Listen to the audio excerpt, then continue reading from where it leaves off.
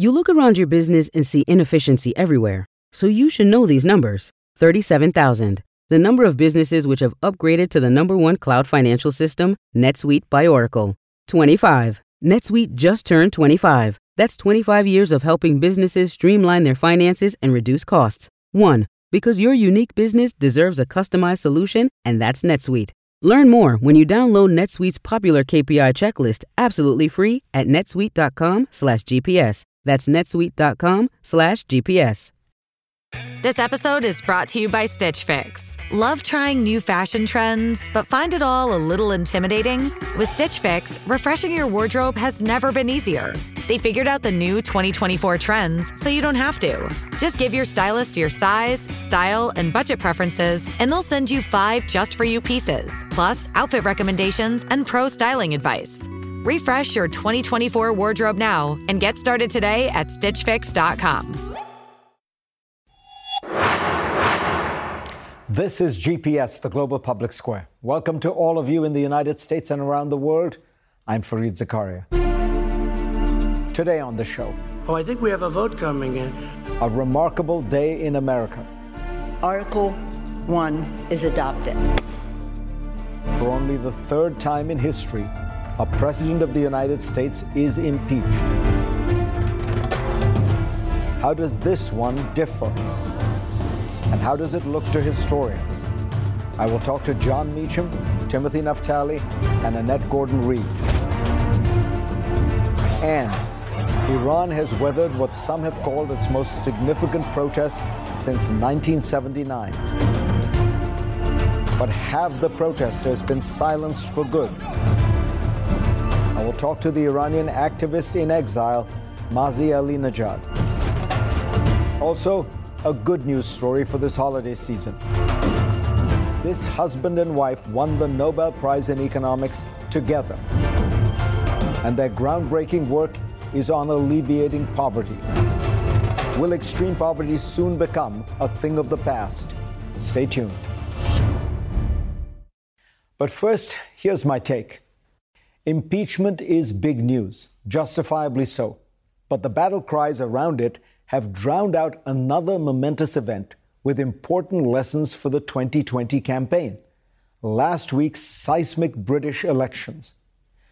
The simplest way to understand the UK results is to look at one fact. Even though the Conservatives ended up with their largest majority in Parliament since 1987, the overall vote for the party went up from 2017 by just 1 percentage point. The Labour Party, however, dropped from 2017 by 8 points, a collapse of historic proportions. Labour ended up with its fewest seats in 84 years. There are several reasons for Labour's collapse. The party was led by Jeremy Corbyn, who is a dour, uncharismatic radical and has been dogged by accusations of anti-Semitism. His opponent, Boris Johnson, is colourful and lively, having been a popular mayor of London. But Johnson's victory was paved by more than personality. It had to do with 2 strategic decisions that were risky but paid off. Johnson clarified and simplified the election, making it a referendum on Brexit. He purged his party of moderates on this issue and said to the public, "Vote Tory to get Brexit done." 3 words. Labour's position on Brexit was, by contrast, totally muddled. In politics, a simple, clear message will always trump a complex, murky one. Remember, build the wall? 3 words. Johnson's second strategic decision was to shift the Conservative Party's positions on economic policy. Under David Cameron and Theresa May, the Tories had been cutting spending through a sweeping set of austerity measures. Johnson junked all that, promising to increase government spending on everything from the National Health Service to schools to potholes. That second bet worked spectacularly.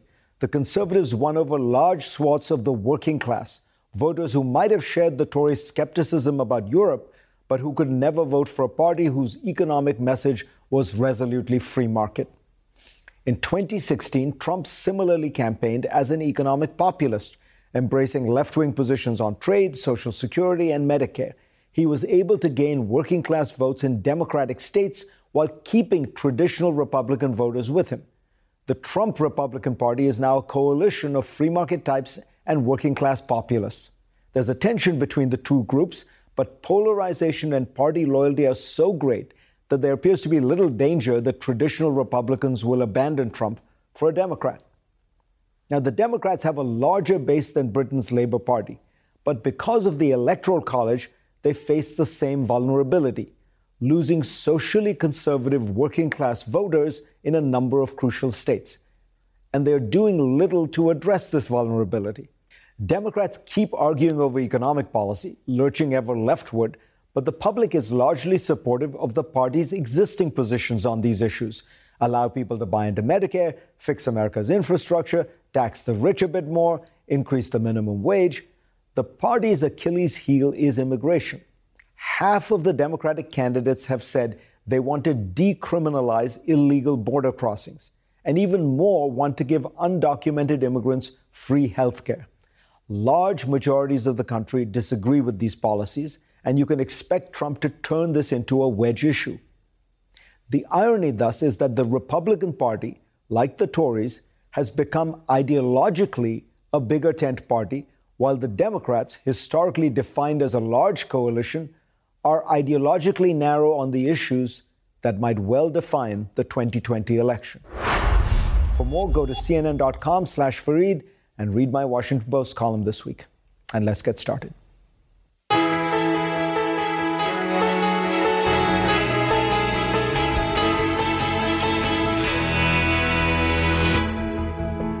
February 24th, 1868, Andrew Johnson. December 19th, 1998, Bill Clinton. December 18th, 2019, Donald Trump. These are the three impeachments of American presidents. I wanted to put this week's events in a historical context. Joining me to do that are three historians who have studied presidents who have been impeached or almost impeached. Annette Gordon-Reed is a professor of American legal history at Harvard Law School and the author of many books. The most pertinent one is simply called Andrew Johnson. Tim Naftali was the director of the Richard Nixon Presidential Library. Today, he's a professor at NYU and a CNN presidential historian. And John Meacham is a historian, biographer, and a contributing editor at Time. He's written the introduction to a new book called The Impeachment Report that details the House Intelligence Committee's investigation that led, in part, to this impeachment. Tim, when we look at impeachment, we sort of think it doesn't seem to be working right now. But then when you go back and think about, the Clinton or certainly Andrew Johnson, it's always seemed somewhat messy, even yes. Broken. Why? Well, it's very hard to impeach a president. The gold standard, I think, for an impeachment process is what happened in 1974. And there you had clear and convincing evidence of the president's involvement in a criminal conspiracy. In addition, you had a lot of evidence about the president's abuse of power. And even then, the Republican leadership was putting pressure on Republicans on the Judiciary Committee not to vote against the president. One of the differences today is that in addition to those historical obstacles to impeachment and removal, we have for the first time in history, two parties sharing control of Congress. It's never happened before in an impeachment crisis. In every previous impeachment crisis, the same party has controlled both houses of Congress. That's one reason why we've never seen the House retain the articles of impeachment to put pressure on the Senate to determine the rules of the trial. Right. Because in Nixon, it was both houses were Democratic. In Clinton, both houses were Republican. And in Andrew Johnson, both houses were one party. One party, National Union, however you want to describe it. So this kind of political gamesmanship has never had to happen before. And as Americans, we like to play political games, sadly, even in impeachment crises. So that's something new, and that's a wrinkle to add even more room for politics in this case. Annette, when we look at the Andrew Johnson trial, Andrew Johnson was a terrible guy, vicious, racist. Yes. But what he was impeached for is now generally seen as, not right. I mean, he was basically impeached for firing his own Secretary of Defense, something presidents are allowed to do. How to think about that impeachment? Was it a mistake? Was it a process gone awry? Well, I don't think it was a mistake. We look at the Tenure of Office Act, which is the the violation of that prompted the impeachment. But there were other things. He was a recalcitrant president. He was, in fact, not executing the laws. He was, as you said, a vicious racist. His whole purpose was to he said that this is a white man's government, and as long as I'm president, it's going to be a white man's government. So all of the things that he was doing in opposition to the so-called radical Republicans was in service of that ideal. I mean, the Tenure of Office Act eventually was declared unconstitutional, but it was the law at the time, and he broke it. And it was definitely the ultimate partisan kind of thing. But even from the very, very beginning, Alexander Hamilton suggested or knew that this would be a political process and that partisanship would enter into it. But the hope was that the Senate, the body that was supposed to be the higher chamber, would be measured and, sort of measured and actually have the country's best interest in heart in actually dealing with the matter. So the Johnson one was a tricky one. It's after Civil War, after the death of a president. It was a unique kind of time, and it separates it from where we are right now. John Meacham, when we look at it now, it seems obvious that you're going to have these parties that are going to line up with their president or against. But in a way, impeachment was set up by founders who really didn't think we would have a party system. I mean, you wrote this magisterial biography of Jefferson where the party system sort of begins to emerge. Does having political parties make a kind of impartial impeachment process impossible? Well, it's never going to be impartial because it's a human undertaking. I think that's one of the things we have to remember is the founders were attempting, as Woodrow Wilson once observed, to create a kind of Newtonian system of government. There would be a music of the spheres. There would be this harmonious whole, when in fact, this is a more Darwinian system. It's a struggle of all against all, and you hope we evolve. We hope we progress. Jury's still out on that. But it's the tension within the Republican, lowercase r, structure was present from the beginning. Madison, Jefferson, Washington, Hamilton, I don't think would have foreseen the absolute nature of this party structure, but they fully understood faction. They fully understood that there would be coalitions of interests that would fight against each other.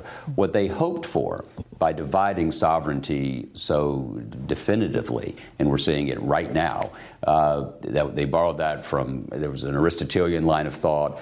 They took it more directly from Montesquieu. Madison had made a study of Montesquieu at Princeton and then later at Montpelier in the months before the Constitutional Convention. And what they saw was that we had to make things incredibly difficult to do because we were, as human beings, more likely to do the wrong thing than the right thing. And the fruits of that system, however frustrating they might be to one side or the other at a given moment, is something we're seeing right now. You know, Tim, you mentioned something that basically most of the processes have been seen as tarnished except Nixon's, but you pointed out clear and convincing evidence is what did it. Until the tapes, until people knew that they had on record the voice of the president actually speaking of a criminal conspiracy, Republicans were not willing to vote against Nixon. It was really the tapes that did. Actually, without the tapes, you wouldn't have even had an impeachment process. One thing to keep in mind is that people talked about impeachment after the Senate Watergate hearings. And by the way, to remind everyone, the Senate Watergate hearings give you John Dean's testimony that says the president, at the very least, learned about a criminal conspiracy in 1973. You learned that the president had a taping system. You learned more about the dirty tricks. You learned that there was a stench rising from the administration. Even after that, Democrats the leadership didn't want an impeachment process. It's when Nixon fires the special prosecutor to prevent access to his tapes that not only Democrats, but Republicans say we at least have to start an impeachment inquiry. I believe without the tapes, Richard Nixon, A, would never have been impeached. The process wouldn't have started, and B, he never would have left office before the end of his term. That sets a very high bar for how you impeach someone using the sort of broad theory of impeachment. When we come back, more on impeachment. John Meacham has some startling statistics on how it actually isn't that risky to be courageous. And we are back talking about impeachment and its legacy in American history with Annette Gordon-Reed, Tim Naftali, and John Meacham. Annette, when you look at the impeachment today, does it seem to you that it is deeply more partisan than before, that there is something special and different this time? Well, other than what was said before about the fact that you have two different parties who are involved in this process, the Johnson time was incredibly partisan. We'd just come off a civil war. 700,000 people had died in a battle about a vision of America. And so this was a very, very partisan time, and people saw this as a matter of life and death to figure out how you were going to bring 4 million African Americans into citizenship. So it was a very, very partisan time. This is different because of social media, the development of the strong development of a party system that takes in people through social media. It's just the technology of all of it is different. But I think the passions and the partisanship were there in all of the ones that we've seen. I'm often struck by how some of the heroes of the Watergate hearing, Sam Erwin, for example, I mean, these are all basically Southern segregationists. Oh, yes, absolutely. And they become heroes. I was down in Texas as a kid watching this with my grandparents, and that voice and that the accent, you sort of signaled one particular thing. But we were kind of on his side because he actually was a person who saw himself as upholding the Constitution. You know, despite whatever he felt about Nixon, he believed in the process. John, you have something interesting you were telling me about the idea of Republicans, for example, finding the courage to put country above party. That historically, when senators, congressmen have put country above party, they have not paid the political price that many people think they fear they would. It's remarkable when you look at the data on the high-profile votes really beginning in the modern era, which I would date from 64 and 65, the Civil Rights Act, the Voting Rights Act, the Immigration Act of 1965. If you look at Republicans who voted for Medicare and Medicaid, if you look at Southern Democrats, like you were mentioning in that ethos of Irvin from North Carolina, if you look at the Southern Democrats who voted for the Civil Rights Act, you see that those who sought re-election tend to win almost universally. And then you would say, well, but that means they preemptively retire or there's some other factor. Actually, no. That the political science on this is pretty clear. The Republicans who voted against the Iraq War resolution in 2003, 2004, 2002, 2003, all won re-election. Republicans who voted for the assault weapons ban, who voted for the Brady bill, won re-election.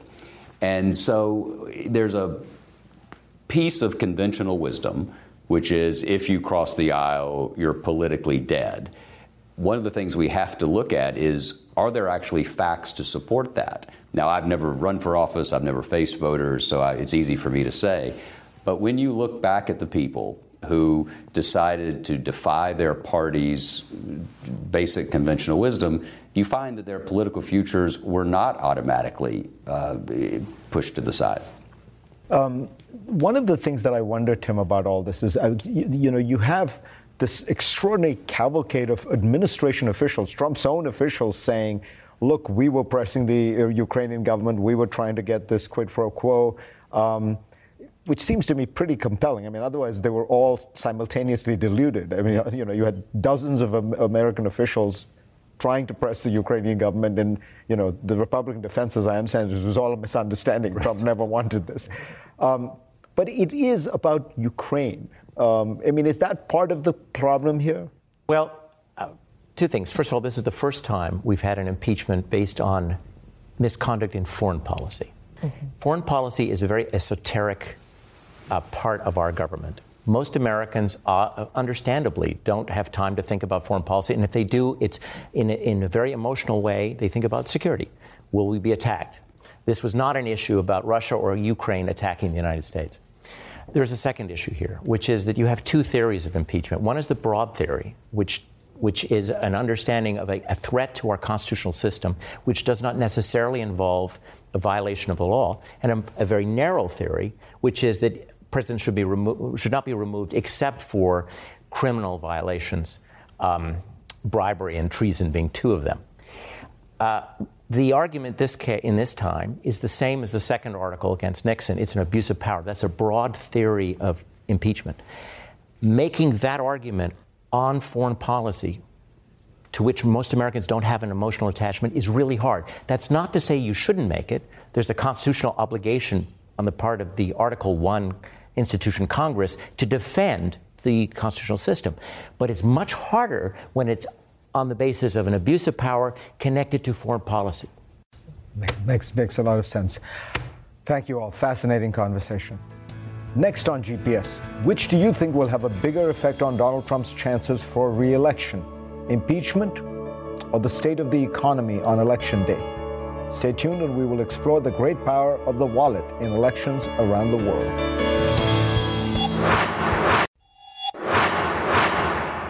Now for our What in the World segment. For everyone breathlessly following the Democratic primary, I have some potentially deflating news. If the economy holds up through next year, a number of forecasting models that have worked well historically project that President Trump will be re-elected.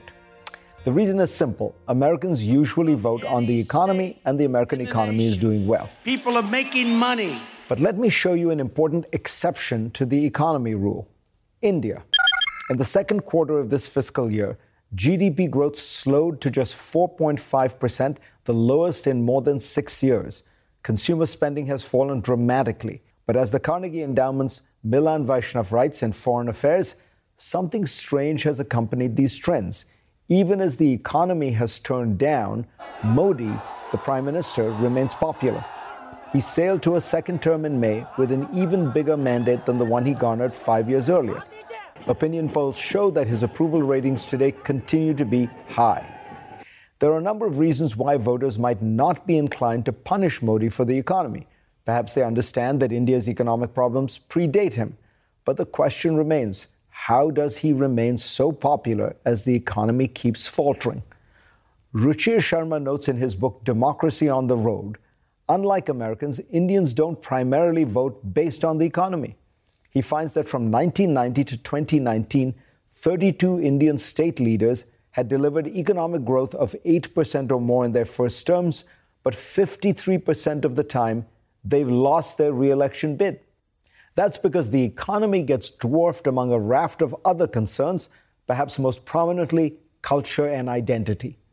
And that is where Modi, a self-avowed Hindu nationalist, has proved an extremely effective leader.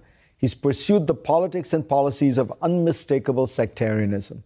Legendary or notorious for having presided over the state government of Gujarat when it experienced a wave of massive anti-Muslim riots, massacres, and pogroms, he has never apologized for those events. On the eve of the last election, Modi seized on an act of terror to accuse the opposition of being pro-Pakistan, a charge which he had to know would rouse anti-Muslim sentiment in the country. The latest is the Citizenship Amendment Act, which critics say violates the secular nature of India's constitution by specifying for the first time a religious basis for granting citizenship to migrants. Though this policy was pushed through in his second term, Modi was never shy about signaling his intent. His re-election was, at least in part, a mandate for his party's cultural agenda. So a focus on that agenda, while bad for India's foundational principle of diversity, might be good for Modi as a politician. And that might be true for more than just India. After all, Donald Trump ran the last time around by sounding the alarm against Mexicans. They're bringing drugs. The Chinese. China. And Muslims. Radical Islamic terrorism. We may be in an age where for many voters, culture trumps economics. Next on GPS, last month Iran saw what some call its most significant protest since the 1979 revolution that toppled the Shah. What happened to the protests? Where did the protesters go? Stay tuned. Iran's President Rouhani announced earlier this week that his nation was testing new advanced centrifuges that would allow it to enrich uranium at a faster pace. This is yet another step away from the terms of the 2015 nuclear deal. But Iran is not only at odds with the outside world, it is facing considerable internal dissent. Last month, protests all over the country constituted what the New York Times called its worst unrest since the 1979 revolution that toppled the Shah. But the crackdown against the protest was also historic in its force. A U.S. official says as many as 1,000 people may have died. What is next for the opposition? Let me bring in Masih Alinejad, an Iranian activist in exile.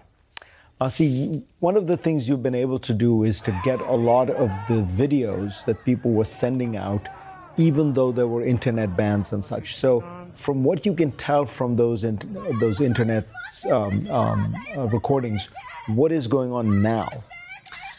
I have to say the level of crackdown was unbelievable. So that's why the government actually managed to push people back home. But trust me, they are preparing to get back to the street because the anger is there. In 3 days, only 3 days, massacre happened.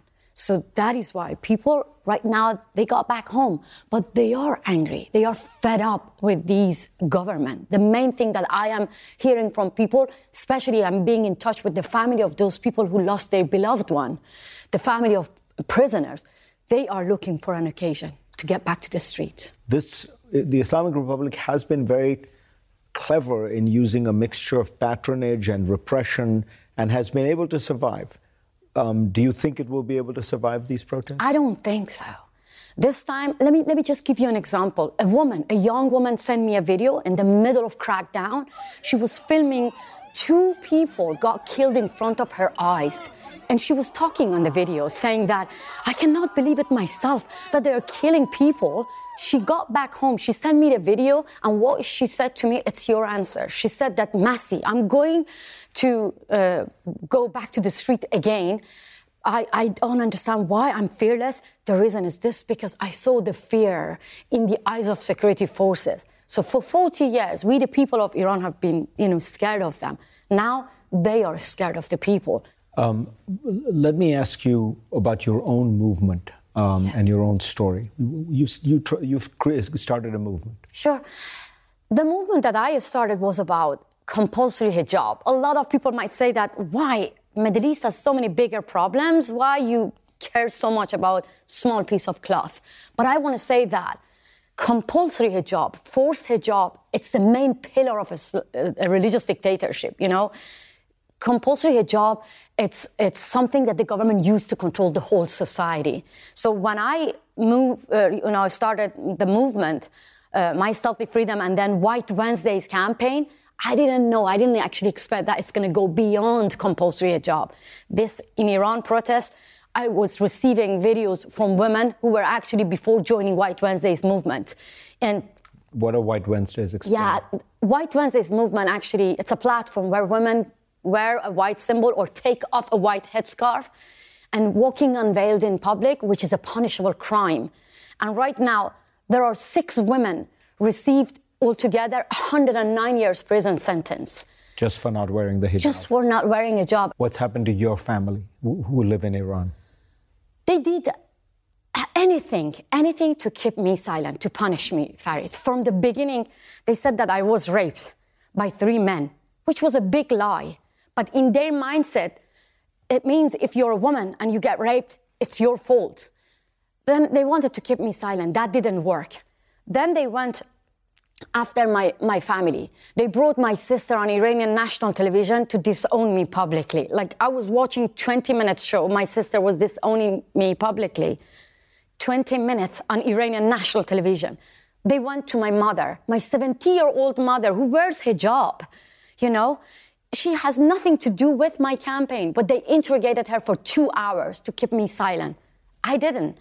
And then on July, the head of Revolutionary Court went on Iranian national television, a cleric, saying that any woman who sent videos to Masih will be charged up to 10 years prison. So the government find out that they cannot keep me silent. They went after my brother. So they arrested my brother in front of his 2 small children. They handcuffed him, blindfolded him. It is called hostage taking because he has nothing to do with my campaign, or he was not involved in political activities. They arrested him to punish me, to break me. I don't want to keep silent. And I don't want to show them that they're going to win if they punish me by arresting my family. Well, you are definitely not broken. Pleasure to have you on, Masud. Thank you so much for having me. Next on GPS, a feel-good story, sort of, as we enter the peak of the holiday period. The world has made great strides toward ending poverty. My next guests, a husband and wife who just won the Nobel Prize in Economics together, are making even more progress possible. When we come back. The World Bank defines extreme poverty as living on less than $1.90 per day. I'm quite sure your morning coffee or tea costs considerably more than that. But there's great news on this front. In 1981, 42% of the world's population was living in extreme poverty. Today, it is just 10%. And if my next guests continue their groundbreaking work, that number could get close to zero. Esther Duflo and Abhijit Banerjee are a husband and wife team. They are also joint winners of this year's Nobel Prize in Economics, along with Michael Kramer. We recently had a chance to talk about their prize-winning work. Abhijit Banerjee, Esther Duflo, pleasure to have you on. Thank you. So the first thing I got to ask you is, what is it like to be married and simultaneously win the Nobel Economics Prize? I suppose it's two good things for the price of one.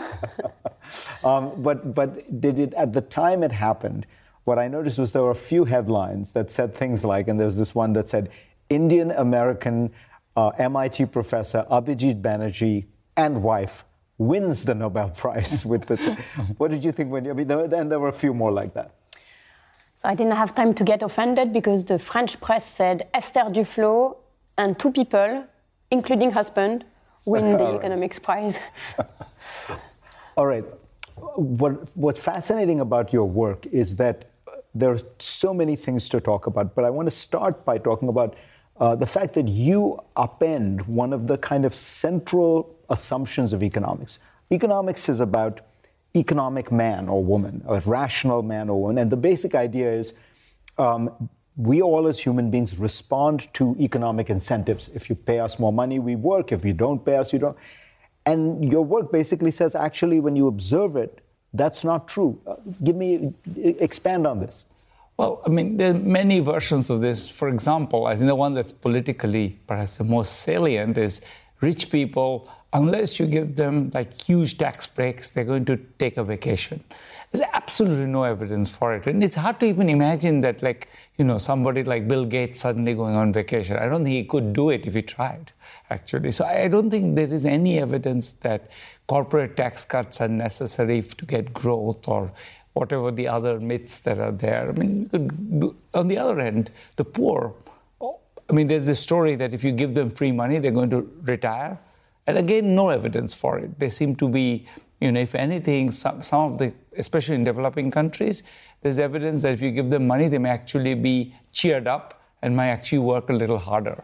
So, and one of the methods that you really pioneered is this idea of like going in and observing what people do, tinkering with some of the things, you know, you do one thing for one group and one thing for another group. What does it reveal in terms of this idea that we are all bound by economic incentives?